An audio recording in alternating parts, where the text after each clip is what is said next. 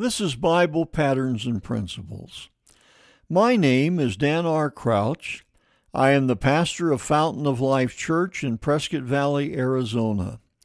We are a classic Pentecostal church that believes the Bible is the only true Word of God and that salvation only comes through the person of God's Son, Jesus Christ. I believe the most important decision in your life is to accept Jesus Christ as your Lord and Savior. Repenting of your sins and giving your life to Jesus is the key to joy, peace, and success in your personal life. At Bible Patterns and Principles, my goal is to help you find the peace and comfort God wants you to experience. Let's look at our scripture for today. Genesis 45, verse number 5 states, "Now therefore be not grieved nor angry with yourselves, that ye sold me hither, for God did send me before you to preserve life."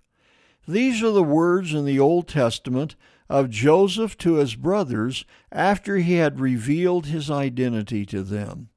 They had sold him into slavery, and he was now in a position of authority over them, just as his dreams had shown.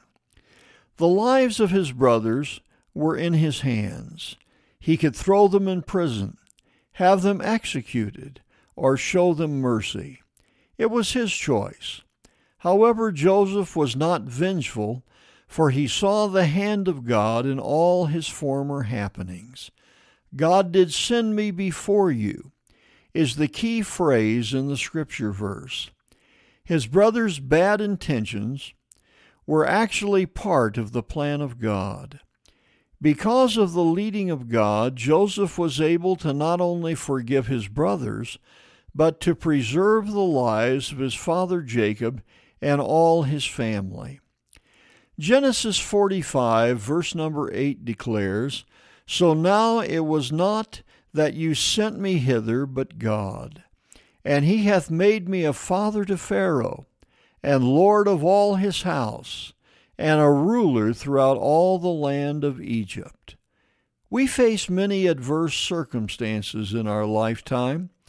We, like Joseph, are even betrayed by those close to us, but God is still in control. Joseph recognized the hand of God in the betrayal that shaped his destiny. We need to do the same in our lives. When it seems that you have been betrayed and forgotten by those who are your closest friends or even relatives, look to God for his guidance in your dilemma. God has not forgotten you nor forsaken you. Remember his words, "All things work together for good to them that love God." We cannot see the future, but God can. We can be confident that he will direct our paths. This has been Bible Patterns and Principles. My name is Dan R. Crouch, sharing another Bible truth to strengthen your daily Christian life. Please let us know if you are enjoying these brief teachings from the Word of God, or if you have a prayer request. You can write us at BiblePatternsandPrinciples@gmail.com. We would very much enjoy your comments and would feel very privileged to pray with you concerning the needs of your life.